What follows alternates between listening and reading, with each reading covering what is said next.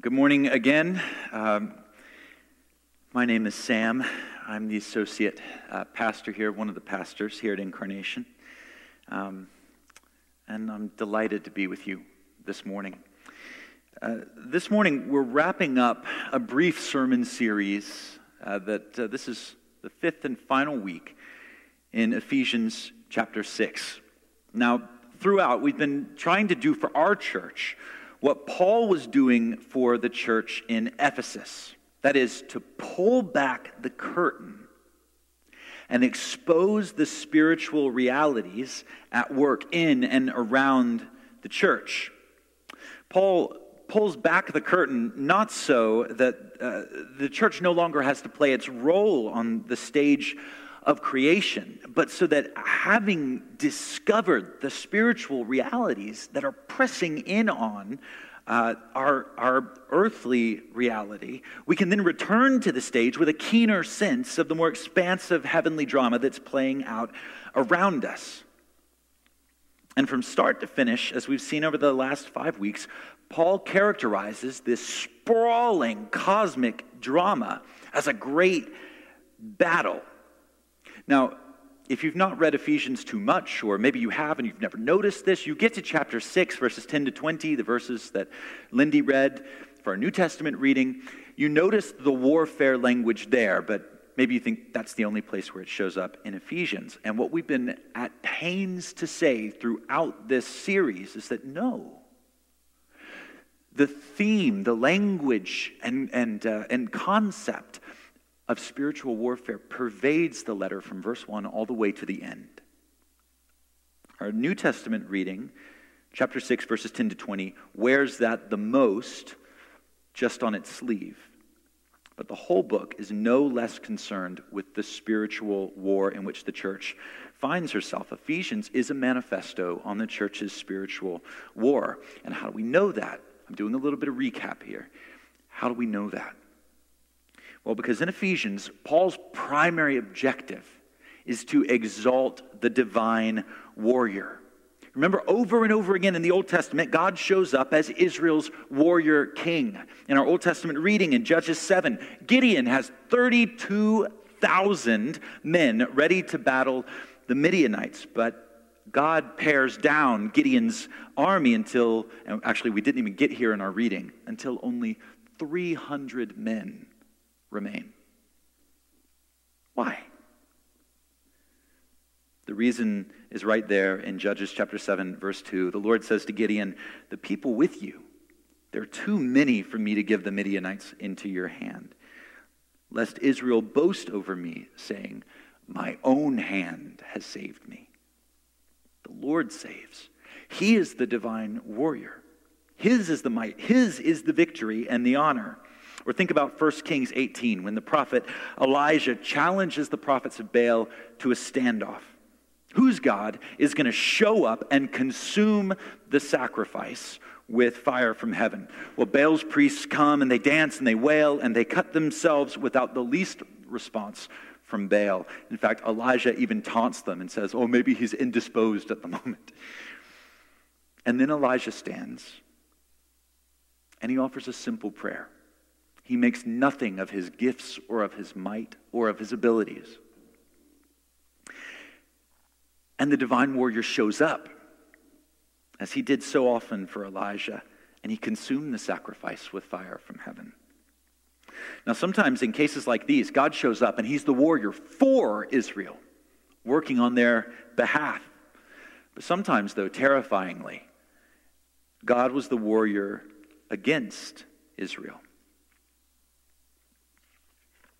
Sometimes the divine warrior set his face against Israel simply by refusing to give them the victory that otherwise, had they not trusted in their own strength, he would have given them. So we see this in Isaiah chapter 30, verses 15 and 17. God says, "In return and rest you shall be saved, in quietness and trust." This is kind of an image of an infant in her mother's arms. In quietness and trust, you shall be saved. But Israel trusted in horses and in chariots and God refused them the victory that he would otherwise have given them. Verse 17, 1,000 of you shall flee at the threat of one. At still other times, the divine warrior set his face against Israel, not only by refusing them victory, but by positively unleashing his wrath against his wayward people. That's what happens when God's people were led out into exile by the Babylonians. God is executing judgment on his people. They'd become no different than Canaanites, and Israel felt the fearful force of the divine warrior. So this theme of the divine warrior, it's like a football that the Old Testament authors have just hurled all the way hundreds and hundreds of years later, and Paul, poof, right in the breadbasket, he catches it and just takes it running and carries it forward. So in the very thesis statement of the book, Ephesians 1, verses 20 to 23, Paul is pointing out that the risen Lord Jesus is the one in whom the divine warrior has accomplished his great and final victory. And he's done this by raising Jesus from the dead and seating him at his right hand in the heavenly places, far above all rule and authority and power and dominion, and above every name that is named, not only in this age, but also in the one to come. And now from this great victory, Paul says, there necessarily flows a new identity, a new responsibility for the church. And it's right there in this image that Paul gives. God's put all things under Christ's feet, and then he's made the church to be the body of Christ. Paul is literally saying that God has made the church to be the hands and feet of Jesus in the world. That's the image. Another way we might put this, if we want to cut a little bit closer to the grain of the language of Ephesians, is that God is calling the church to embody the divine warrior. Having drawn back the curtain to expose the spiritual realities in the heavenly places, Paul now calls us to play our roles on the cosmic stage in this way, by embodying the divine warrior. So the question that I want to ask in order to wrap up our series and draw it all together is this: how do we embody the divine warrior? What does it mean to be the hands and feet of Jesus? And I want to tackle this question in two ways, from two angles this morning. First, I want to ask what we're to do. And then I want to spend a little bit more time thinking about how we're to do it. So first, how do we embody the divine warrior? Well, here's what we're to do. We're to wield the word of God. Perhaps you noticed that almost all the armor mentioned in Ephesians 6, verses 10 to 20 is defensive armor. There's a belt, a breastplate, shoes, a shield, and a helmet. Defensive measures all. But Paul closes the list with the saints' solitary offensive weapon. Verse 17, the sword of the Spirit, which is the word of God. God gives his people this wonderful armor to preserve us in the battle against sin, death, and hell, but none of these things are designed to carry us into the offensive. Yet the Lord Jesus himself said that it was not his church, but hell, which is on the defensive. We heard that in our gospel reading. The Lord says to Peter, "On this rock will I build my church, and the gates of hell will not prevail against it." Jesus is depicting hell in defensive terms. It's the church that's crashing through the gates of hell, not the other way around. Hell, not the church, is reeling. But if hell is reeling, it's not because of what the Christian brings to the table. The Lord, remember, didn't need Gideon to be a military mastermind. He didn't need Elijah to wail and cut himself and be extra pious like the pagan priests. He didn't need Paul to be this eloquent, absorbing speaker. And as good as all of his gifts of faith and righteousness and peace are, it's not going to be your strength or your gifts or your holiness that God uses to cut through the enemy like a hot knife through butter. That work is reserved for the sword of the Spirit, the Word of God, the Bible. So this leads to a very, very short first point, which leads to a second point. How do we wield it? Two simple but demanding answers. How do we wield the word? To start with, you pray it. Last Sunday, Wilson preached to us a marvelous sermon about prayer. If you didn't hear it, go back and listen to it later this evening. During Wilson's sermon, something occurred to me about what Paul is saying in verses 17 and 18 that I hadn't seen before. Notice that when Paul calls the church to pray, he's describing the way in which they are already doing something else. What? Taking up the sword of the Spirit. We're to take up the Word of God. How? By praying at all times in the Spirit. In other words, for Paul, prayer is one of the ways in which the saints take up the sword of the Spirit in our spiritual battle. The two are connected integrally. Prayer modifies what we're doing when we take up the Word. It describes it. What this means is that prayer cannot be cut off from Scripture. It's not really alive apart from the Bible.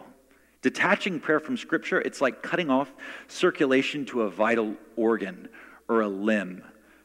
I've reached this point where I can no longer sleep on my stomach with my arm across my face because within about an hour I'll wake up and my entire arm is gone. It's a little bit like that. Detached from Scripture, prayer can become, at best, lackluster, misdirected. At worst, like my numb arm flumming up, about in the middle of the night, it can become a danger. So my first question is, are you wielding the word in prayer? Now, it may be a new idea to you, or you may already be doing it, but you want to grow in your ability to do it. Well, so do I. So let me suggest two very practical points of application for all of us. First, if you want to wield the word in prayer, find a way of praying that saturates you in the Bible. Anglicans have this obvious starting place in the Book of Common Prayer. The late J.I. Packer called the prayer book the Bible arranged for worship. This morning, I sat down and prayed morning prayer, which is a service that we have in the Book of Common Prayer. You can pray it too. You can find it for free online or go back and see what it's like. We have several videos on the weeks and weeks of videos on the church's Facebook page. This morning, I began with a verse of Scripture from Psalm 122. I prayed a prayer of confession that was resonant with the cadences of the Psalms. I received assurance that was laced with the encouragements and the promises of the apostles and prophets. I came before God as his forgiven child, and then I prayed the Lord's Prayer to my Father in heaven. I asked God, as David did after his great sin, to open my lips. And then I praised him with the words of Psalm 95. I feasted on Psalm 22. I recognized my own likeness in the face of Zacchaeus in Luke chapter 19. Then I sang the words of Psalm 100, and I confessed the faith of the church in the Apostles' Creed. And then I prayed yet more words of the Psalms. Now, isn't that a distraction from prayer? No, absolutely not. It was only then that I got to a point where I was able to pour out my heart before God in my own words. Because early in the morning, if you're anything like me, sleepy, grumpy, distracted, it is very difficult for me to find words to pray that I have not received from the Lord's hand. I ended by thanking God for his grace and his glory, and by claiming for myself, in Paul's words, the grace of our Lord Jesus Christ and the love of God and the fellowship of the Holy Spirit.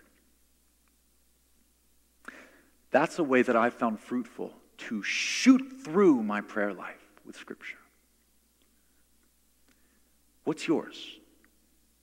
I know many who have digested Scripture in other ways, whose prayer lives are saturated with Scripture in less formal ways. But for me, for whom words of prayer don't always come easily, the prayer book has been a constant companion in my walk with the Lord. So whatever it is for you, find a way of praying that steeps you in Scripture. Now, I want to suggest a second way that you can pray the Word.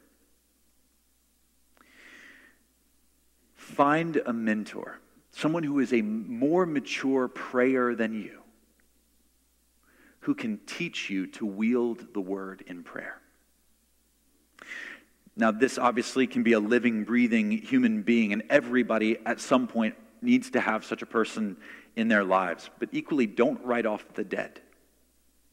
One of the wisest companions in my own prayer life has been the English Puritan Matthew Henry. I occasionally sit down for a mentoring session with Pastor Matthew. I read and journal through his 1710 book, A Method for Prayer, which is amazingly comprehensible for a 21st century person. It's like an apprentice imitating a master craftsman at work. I just carve out space in my prayer life to imitate Matthew Henry as he takes up Scripture and makes its words his own, drawing them into himself and then exhaling them re-articulated in the mode of prayer. Now, this may sound a little bit silly. It might sound like this is disingenuous or inauthentic. Like, isn't praying using somebody else's words or being coached by another person a little bit like talking to your spouse while imitating the voice of somebody else? Let me give you a different way to think about it. The poet T.S. Eliot said, "Immature poets imitate. Mature poets steal. Bad poets deface what they take. And good poets make it into something better, or at least something different." What I'm suggesting is that if you're an immature prayer, maybe a better way to say that, if you recognize immaturity in an area of your prayer life, imitate a mentor. The goal in doing so isn't to pray in somebody else's voice permanently. It's precisely in being apprenticed by good prayers that you learn how to pray in your own voice. So this then is the first way that I want to call us to wield the Word. We pray it. But there's a second way. Once you've prayed God's Word, and this is where Paul draws Ephesians to a close. Once you've prayed it, proclaim it. Listen to Paul as he just comes short of wrapping up Ephesians, verse 19. "Pray also for me, that words may be given to me in opening my mouth boldly to proclaim the mystery of the gospel, for which I am an ambassador in chains, that I may declare it," underline it, "boldly as I ought to speak." Now, do you think Paul's concerned about something? Yes. He's got something to say. He says it 3 times. I need to open my mouth, proclaim the gospel, declare it, and then he says it twice, boldly. Notice he's asking the church to pray for God to help him wield the sword of the Spirit. And the key thing that we need to notice is that you cannot wield the sword silently. Many of us have heard the famous saying of St. Francis of Assisi, "Preach the gospel often. If necessary, use words." I'm about to kill some of your darlings. It's a delightful saying, and it's false.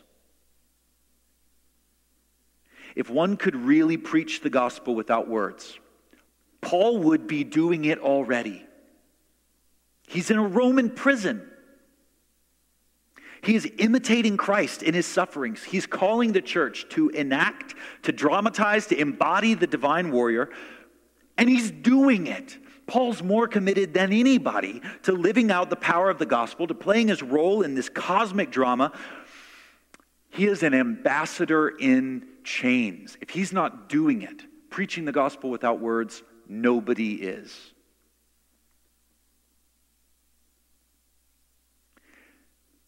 But apparently he's not preaching the gospel.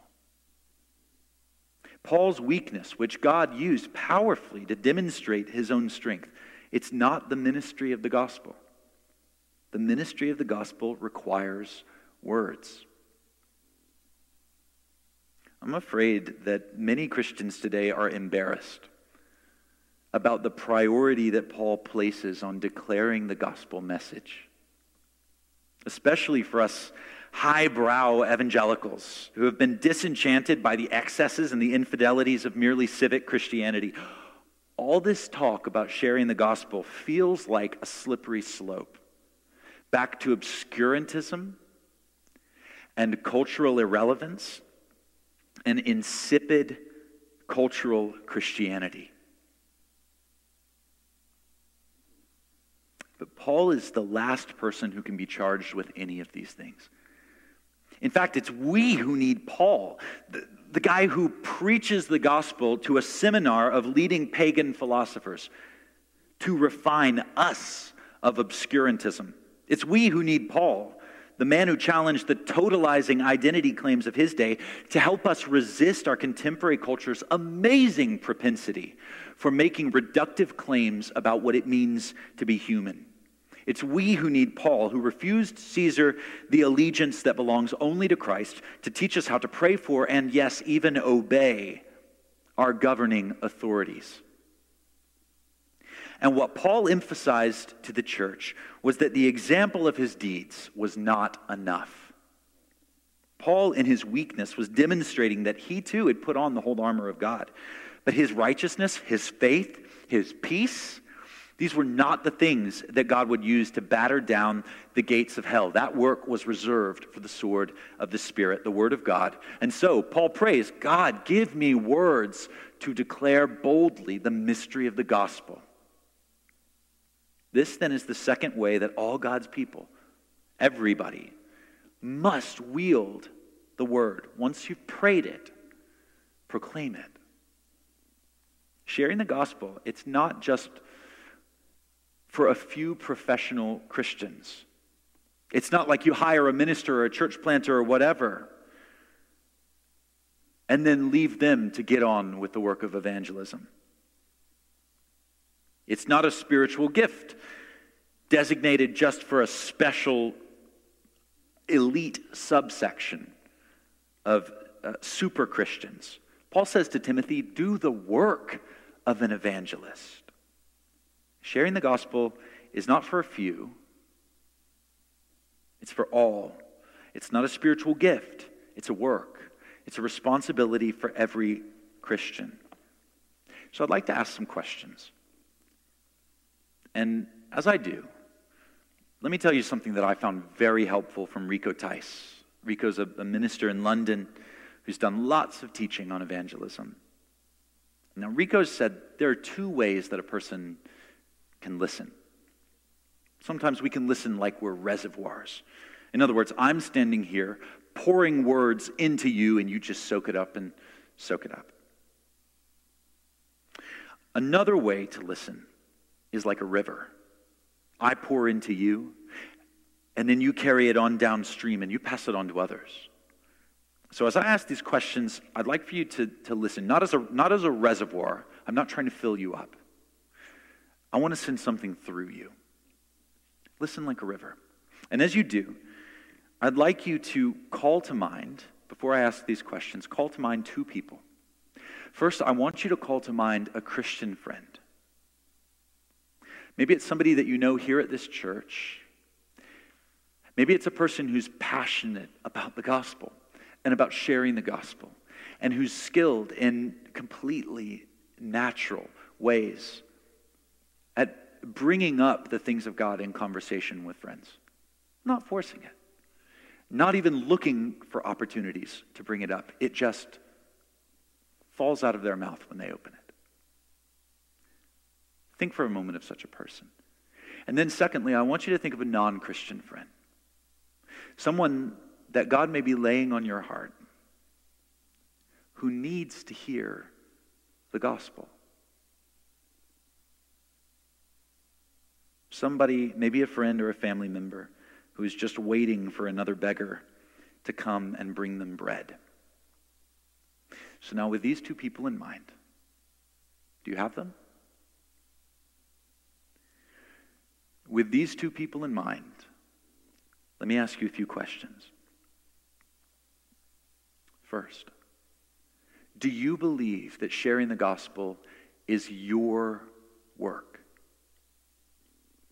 Are you constantly seeking ways to declare it boldly to people who do not know it? Or are you leaving it to others?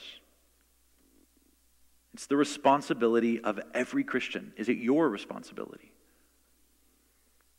Okay, now maybe it's your work, but here's a second question. Do you believe that it's an urgent work? At its core, the gospel says that God saves sinners from hell through the cross for heaven. But can you believe it's an urgent work if you don't believe in the urgency and the reality of hell? Do you believe, as Paul says in Ephesians 2, that we are born children of wrath? Can you believe that it's an urgent work if you have simply written off the idea of hell as the preserve of crazy fundamentalists who find glee in terrorizing street corners and campus quads? Can you believe in the urgency of sharing the gospel if you've forgotten that the Bible's chief theologian of hell is not Paul, it's not any of the other apostles, it is Jesus himself? Do you believe that this is an urgent work? Maybe you know it's a personal work, and maybe you're perfectly well aware that it's an urgent work. But knowing this can crush you with a weight of responsibility. It's my work, it's got to be done now. Everything rides on it, and it's all on my shoulders. That's crushing. So here's the third question. Do you know that while sharing the gospel is your work, converting a heart is God's? When you think of speaking with your friend, do you trust that God is the one who convicts and converts her heart? Do you think that God only draws people to himself through super Christians? Or does God work through people who get nervous? Who have to pray for words like Paul prayed? People who just obey and just open their mouths and spit it out. Who do the simple but profound work of obedience and then trust God to show up and do amazing things. Sharing the gospel is not always easy work. Many people assume that sharing the gospel comes easily to those who do it often. In reality, it's always deeply uncomfortable. We'll always feel a tension when we share the gospel with the people that we love the most. Because on the one hand, we'll want to preserve those relationships, to say nothing that will put a friendship or a standing with a family member at risk. On the other hand, we'll want the people that we love the most to taste life and to know peace and freedom and joy. And that tension is deeply uncomfortable. But I want you to know that tension is not an obstacle to sharing the gospel. No, on the contrary, it is exactly what makes the gospel sing. Think about a violin string. If you relax the tension, there's no music. The tension is exactly what makes the string sing. Sharing the gospel is like this. The tensions in your desires. Your desire not to risk your friendship at any cost. And your desire to save your friend at all costs. That tension is not a problem. That tension is called love. And it's the tension that makes the gospel sing. The way that God has created you to make the gospel sing. You're not a bad evangelist if you feel that tension. You're a bad evangelist if you don't. So let me remind you of that non-Christian friend that you brought to mind earlier. If you want to embody the divine warrior, then wield his word. Pray it. And then despite the tension, proclaim it. And let the gospel sing. Let's pray.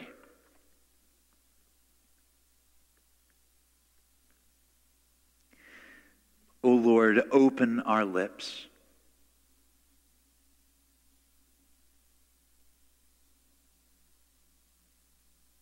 That our mouths may show forth your praise.